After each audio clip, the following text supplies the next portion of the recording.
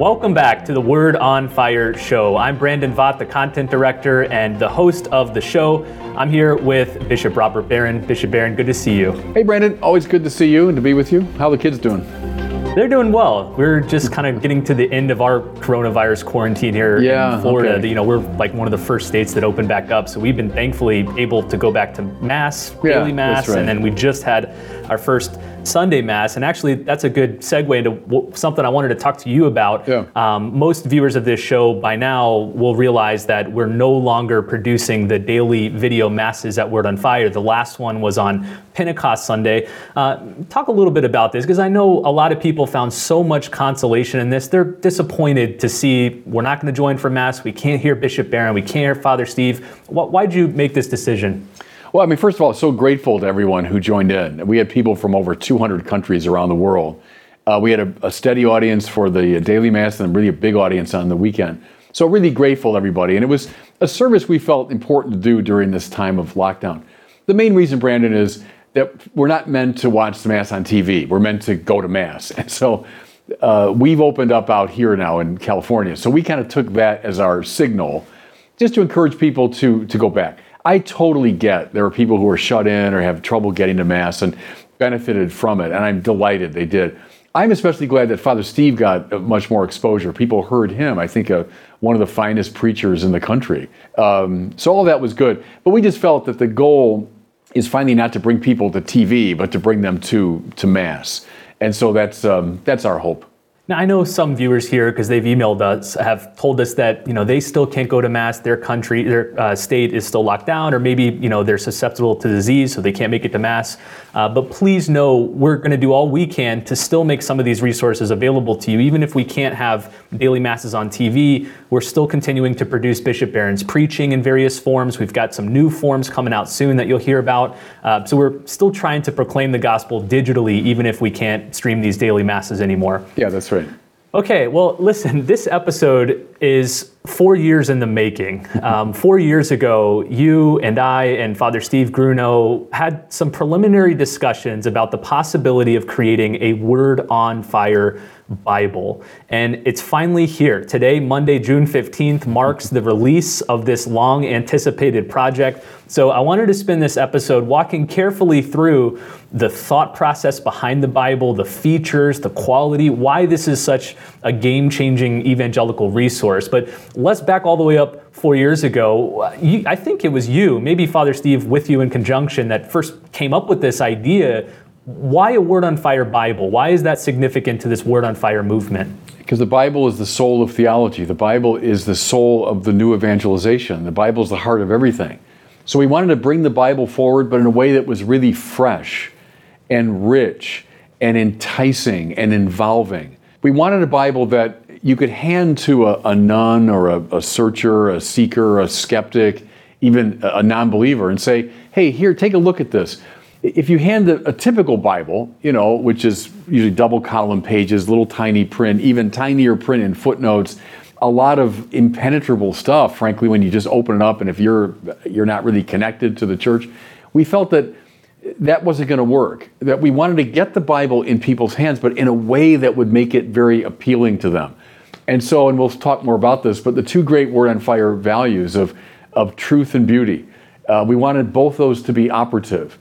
And I would say, Brandon, as part of what Vatican II called for, which is a revival of the Bible. Now, we could say some more about it later, why I think that largely has not happened since Vatican II. But I would see this as part of that. It's under that inspiration. If you've been following Word on Fire the last few weeks, you've surely seen photos and videos and people talking about this Bible. You can learn more by visiting wordonfire.org/Bible. That's where you can also get your copy. And I want to emphasize this throughout the show, that right now we have three forms of the Bible. We have a paperback version, a hardcover version, and a leather version, which is gorgeous. But for a limited time, we're running a special deal where you can get one copy of the leather, and then you get 4 copies of the paperback to pass out to friends and family. And that's the one Bishop Barron and I are both encouraging people to get. We want this Bible to be an evangelical tool for people who haven't read the Bible, who aren't coming to church, but who want to get into it maybe for the first time. This is, I think, the best way to do it. This is the Bible you want to give to someone who hasn't read the Bible before. Yeah, let me say a quick word, Brandon, about that. It's I call it the Billy Graham principle, because Billy Graham always said when he produced a book or a tape in his day, he wanted people to listen to it, or read it, good, but then give it away. It's a seed now. You know who can benefit from this cassette or from this book. Well, now with this Bible, sure, get a nice leather-bound one. It's beautiful, for your own library. But then get these, was it 3 or 4 we're offering? It's 4, I think it's 4. Yeah, so 4 of these paperbacks. They're also beautiful. They don't have the leather cover, but they got all the beautiful features. And you know where to give them. You know which of your kids, or it could be, often it's a child knows which of his parents could really benefit from this Bible. A grandparent knowing just which grandchild would benefit from this Bible. Whether as a gift or just like, hey, just hand it to someone. Look, I think you'd like this. So I want this program to be an evangelical program, an evangelical tool for people to use. Well, let me give a little more background description on the Bible itself. So the Word on Fire Bible is actually a series of volumes. We're coming out right now with just the first volume, Volume 1, which includes the 4 Gospels, Matthew, Mark, Luke, and John, along with a massive amount of commentary from Bishop Barron, of course, because it's a Word on Fire Bible, but also from some of the greatest saints and mystics and scholars and artists throughout history. You'll find commentary from the Church Fathers. You'll hear from John Chrysostom, Augustine, Thomas Aquinas, but even contemporary writers like John Henry Newman and G.K. Chesterton and Flannery O'Connor. It's just a diverse chorus of voices from throughout the 2,000-year tradition. But then I think the feature that so many people have commented on upon opening it up at any page is the beauty of the artistic, aesthetic quality of this Bible. We have works of art spanning the last several hundred years throughout the Bible that illuminate different passages from the Gospels. So we show the artwork, we have a little bit of background on it, and then we specifically call out certain features of the artwork that illuminate the passages. That was done by Michael Stevens, one of the 2 designers who worked on this project, along with Nick Fredrickson. Bishop, I also wanted to talk a little bit about the material quality of the Bible. You said that the 2 driving principles were we wanted to produce a smart Bible, and I think that's exhibited through all this insightful commentary. Also, a beautiful Bible, which is exhibited through all the artwork. But we also wanted to produce the highest quality Catholic Bible ever made. And I think we've done it. Anybody who opens it will see that the paper is not, the thin, wrinkly paper most people are used to with Bibles. It's a thick, glossy paper. It's matte coated, so the ink stays on the top of the page. Images appear vivid and sharp. The leather of the leather edition is the highest quality leather you can get. It's if you want to get into the nerdy weeds, it's natural, tumbled, full bovine, top grain leather. Most leather Bibles use split grain leather, which tends to deteriorate and crack over time, but this one won't. This one is meant to last for generations. It's the kind of Bible you pass down to your kids and grandkids. And then finally, the binding of this Bible is Smith sewn. That means that the stacks of pages are sewn together. It's the highest level of book binding available, so the pages won't fall out. The Bible folds open flat, so if you have it on your lap or on a table, it won't kind of just close on you while you're reading something. So the material quality, we wanted to make it the highest quality Catholic Bible for mass distribution. Did that strike you when you picked it up for the first time, Bishop? It sure did. I got, I think, an advanced copy of it, many months ago. It didn't have the leather cover, though. It just had the artwork and all. But when I got the leather covered one, what struck me was how it engages all the senses. I mean, it smells great. You take it out of the box, it smells, and it feels great, as you hold it in your hands. Just the feel of the pages, as you say. And all that is essential. That's not just peripheral business. The truth and beauty, both principles are at play. The beautiful, I've been reading a lot of Dietrich von Hildebrand recently, his great 2-volume work on aesthetics. The beautiful is a vehicle by which the soul attains contact with God, ultimately.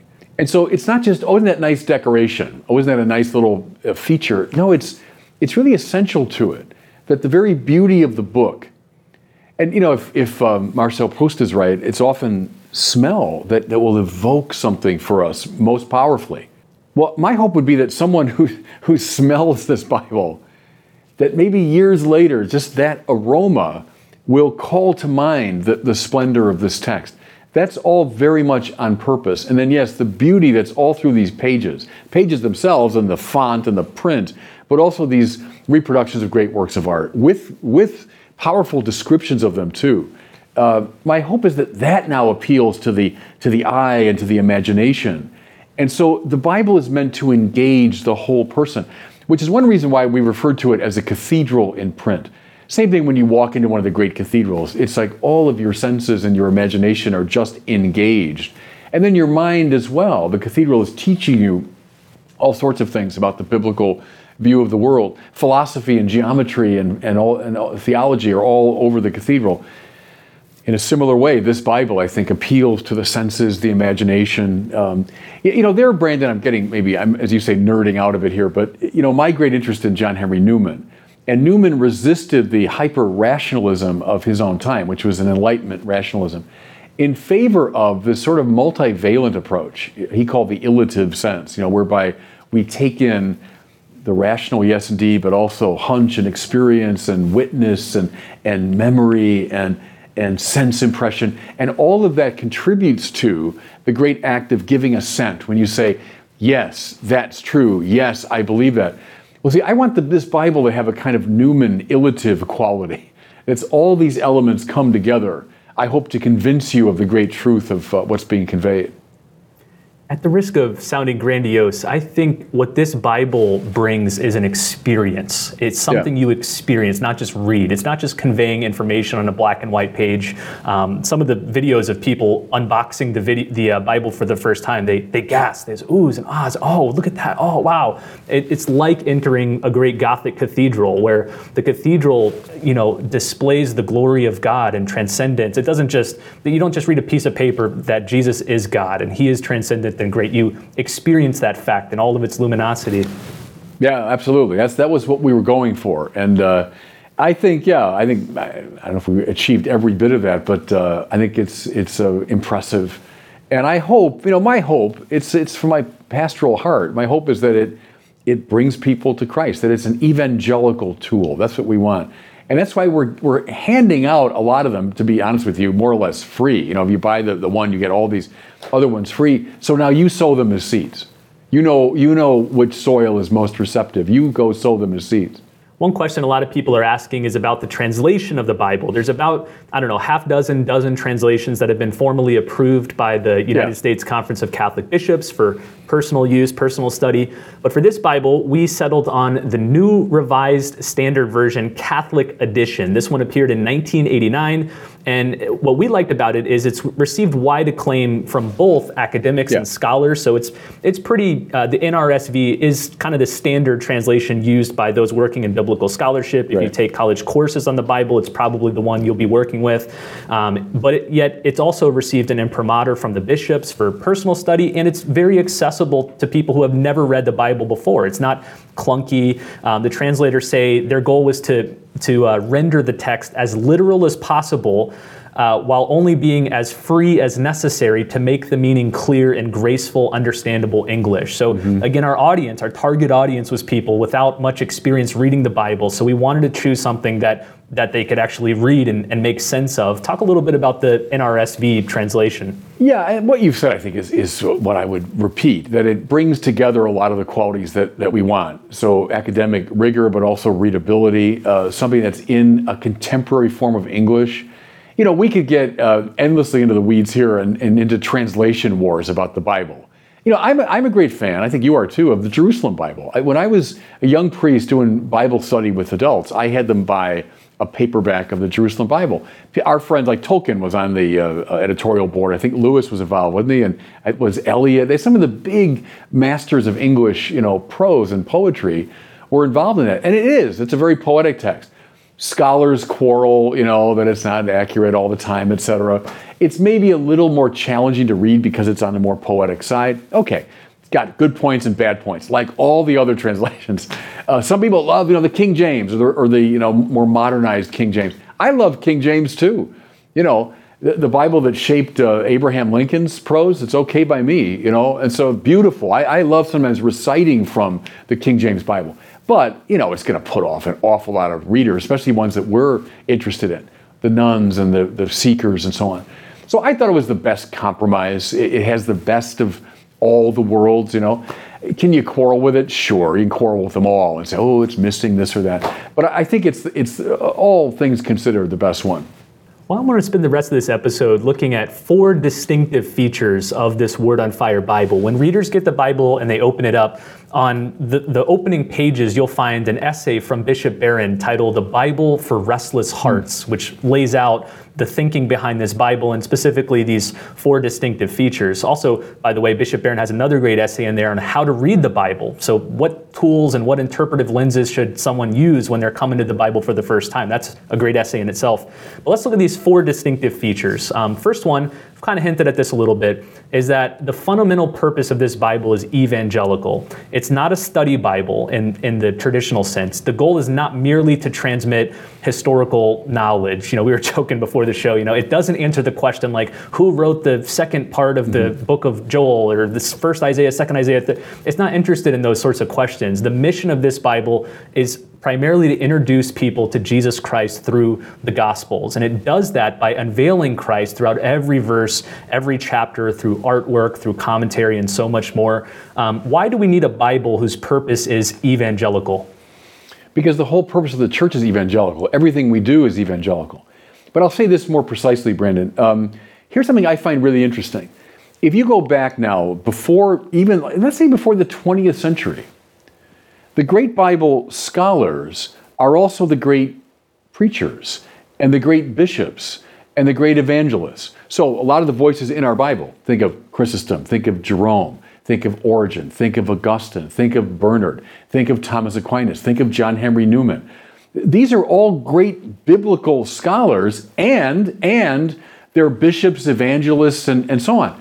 In other words, the split that Balthasar and others have bemoaned, that when Christianity split in a way between a more kind of academic, technically theological interest and then this spiritual evangelical over here, that's been, Balthasar thought it was the greatest disaster in the history of the church, greater than the 1054 split, greater than the Protestant split in 1517. He thought when these two paths diverged, something was lost.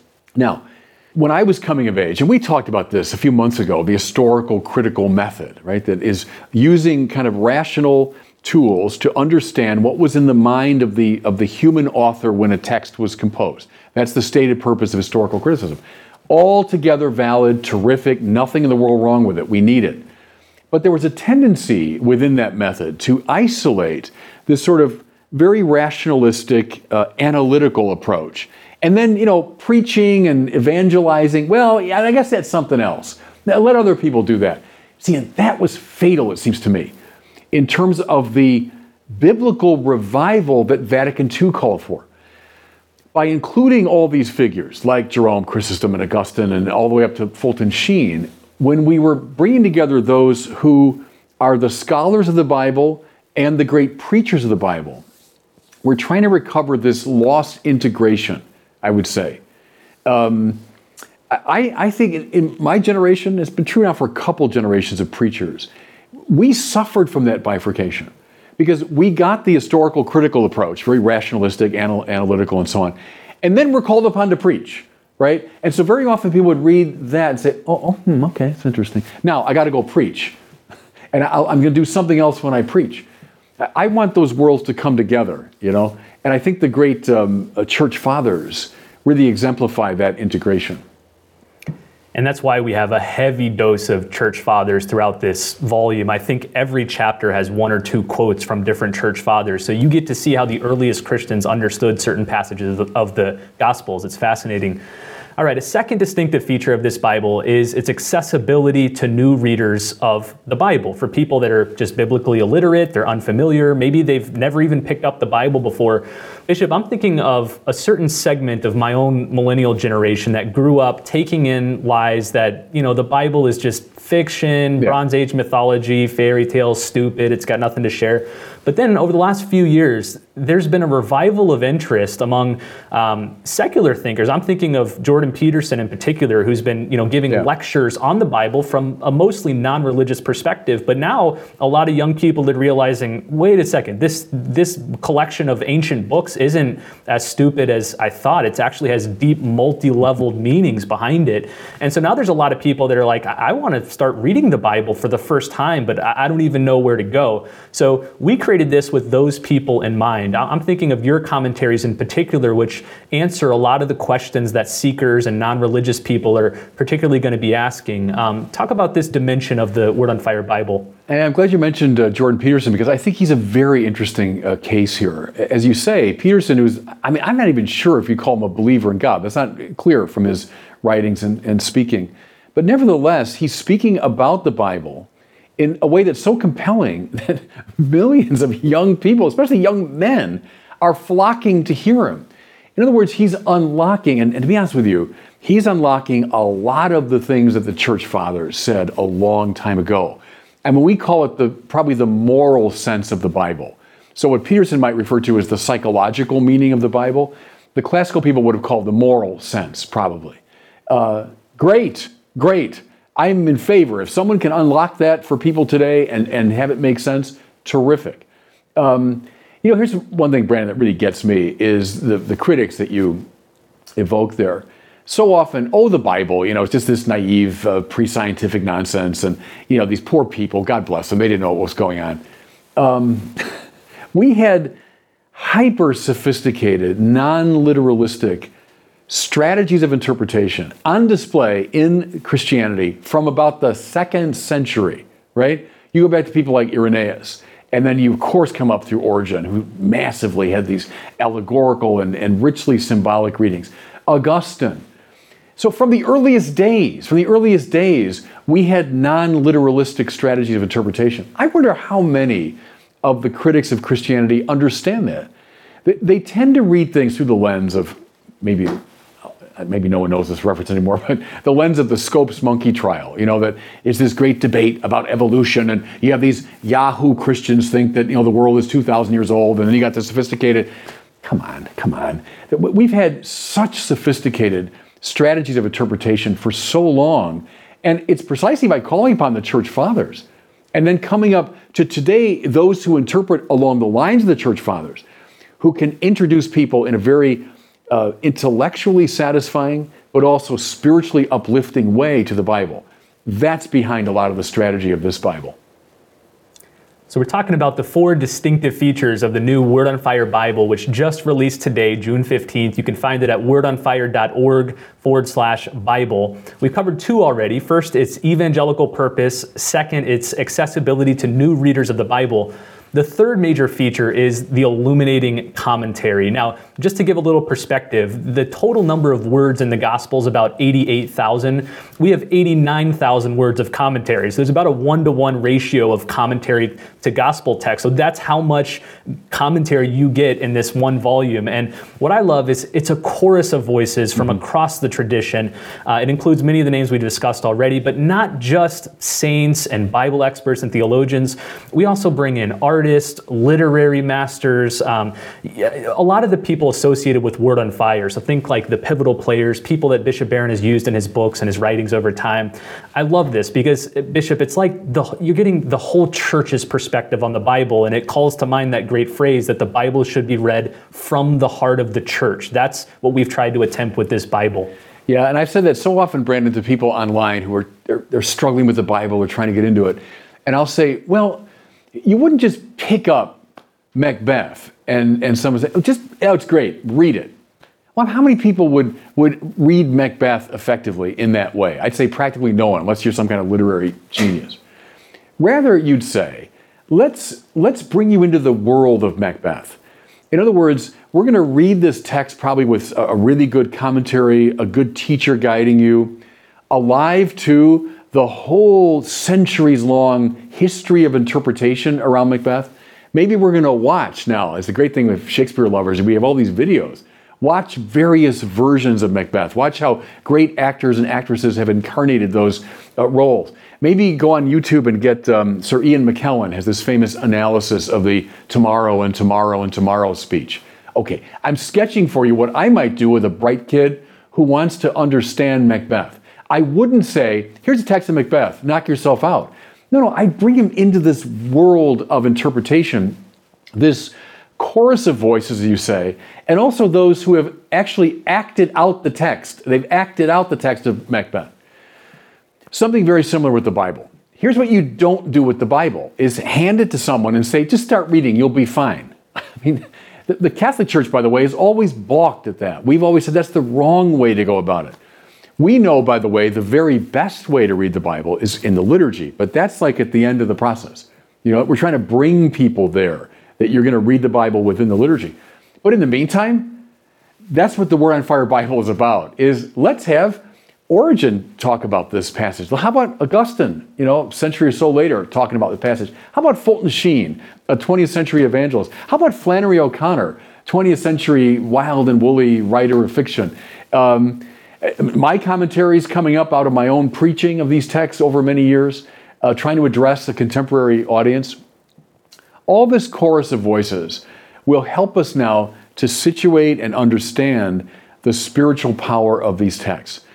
Reading simply on their own or with just a sort of blandly analytical, rational commentary, I don't think it's going to open up the power of these texts the way they're meant to. And what we're doing, Brandon, in some ways, it's as old as the hills. I mean, this goes back to the early days of the church, up into the Middle Ages, the kind of gloss upon sacred texts. You have the sacred text, but then you've got the gloss on the side, like literally, and that's what we've done in ours. Literally on the side of the page, you have these illuminating readings. Because I think a lot of people, you pick up the Bible, even the Gospels, probably the most accessible part. That's why we started with the Gospels. But even the Gospels, they might read and say, I don't know. I don't know what to make of this. Well, if you've got right next to that passage, this illuminating sermon from Jerome, or you've got this allegorical interpretation from Origen, you've got Augustine's still fresh. Augustine is like, I don't mean this irreverently, he's like the Beatles. You hear the Beatles music, if they broke up 50 years ago, it still sounds like the freshest fish on the market, right? That to me, when you read Augustine's commentaries, they just leap off the page at you. I think that's a much better way now for someone who's seeking and wondering to open up this perhaps mysterious text.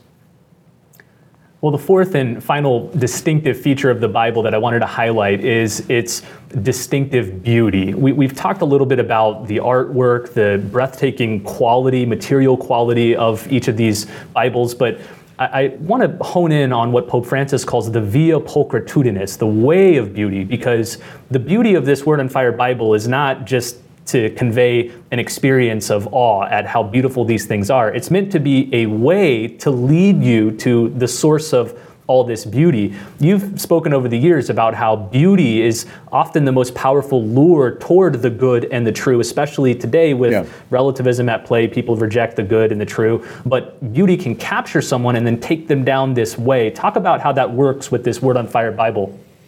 I'll relate it first, Brandon, to my own life. I go back to when I was a little kid learning how to read.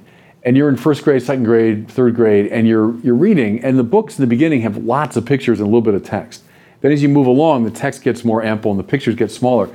I remember vividly, I believe I was in fourth grade when we were handed a book that had no pictures. It was all text. Well, and how were you in fourth grade? Or like 8 or 9 or something? I remember thinking, well, I miss the pictures. I like the pictures. Now, I spent my whole life reading books. I mean, so I've ruined my eyes doing it. I've spent my whole life reading books. But I still have a little bit of that 9-year-old consciousness in me that kind of misses the pictures, because the pictures appeal, as I was saying earlier, to other dimensions of the self and the personality. And in my experience, they always enhance. Like, you and I I'm still reading it very slowly, N.T. Wright's giant New Testament in its World, I think it's called, which is chock full of text, but also chock full of pictures. And I love that. As I have it in my chapel, and so I'm reading it as I pray. And, I might read a section, but then I'm savoring the map on that page. I'm savoring that photograph of Corinth. I'm savoring, hey, that cool picture of what the temple was like, That's always appealed to me. And so our Bible is filled with text and commentary, but also with pictures, because with the pictures, let's say it's Rubloff's Trinity. Read Augustine on the Trinity, read the De Trinitate, read Thomas Aquinas on immanent relations within the dynamism of the Trinitarian life. Great, terrific. But look at that icon by Rubloff. Boy, that's going to open up the Trinity in a way that the text never will. It just won't. Read about the temple, but then look at that diagram of the temple and imagine Jesus walking into that temple. That'll tell you a truth about it you'll never get from the text. So that's my Newman or von Hildebrand side. I think there's a role, indispensably important, cognitive, epistemic role played by the beautiful, by the pictorial, etc. And that's what I wanted to be on display in this Bible. I think there's over 40 works of art in this Bible, everyone from Caravaggio to Rembrandt to Raphael, Michelangelo, Monet. So it kind of spans the range of the artistic periods as well. It's just gorgeous. It's beautiful just to flip through, even before you start reading the actual text. So again, website's wordonfire.org/Bible. Get your copy and some more to pass out.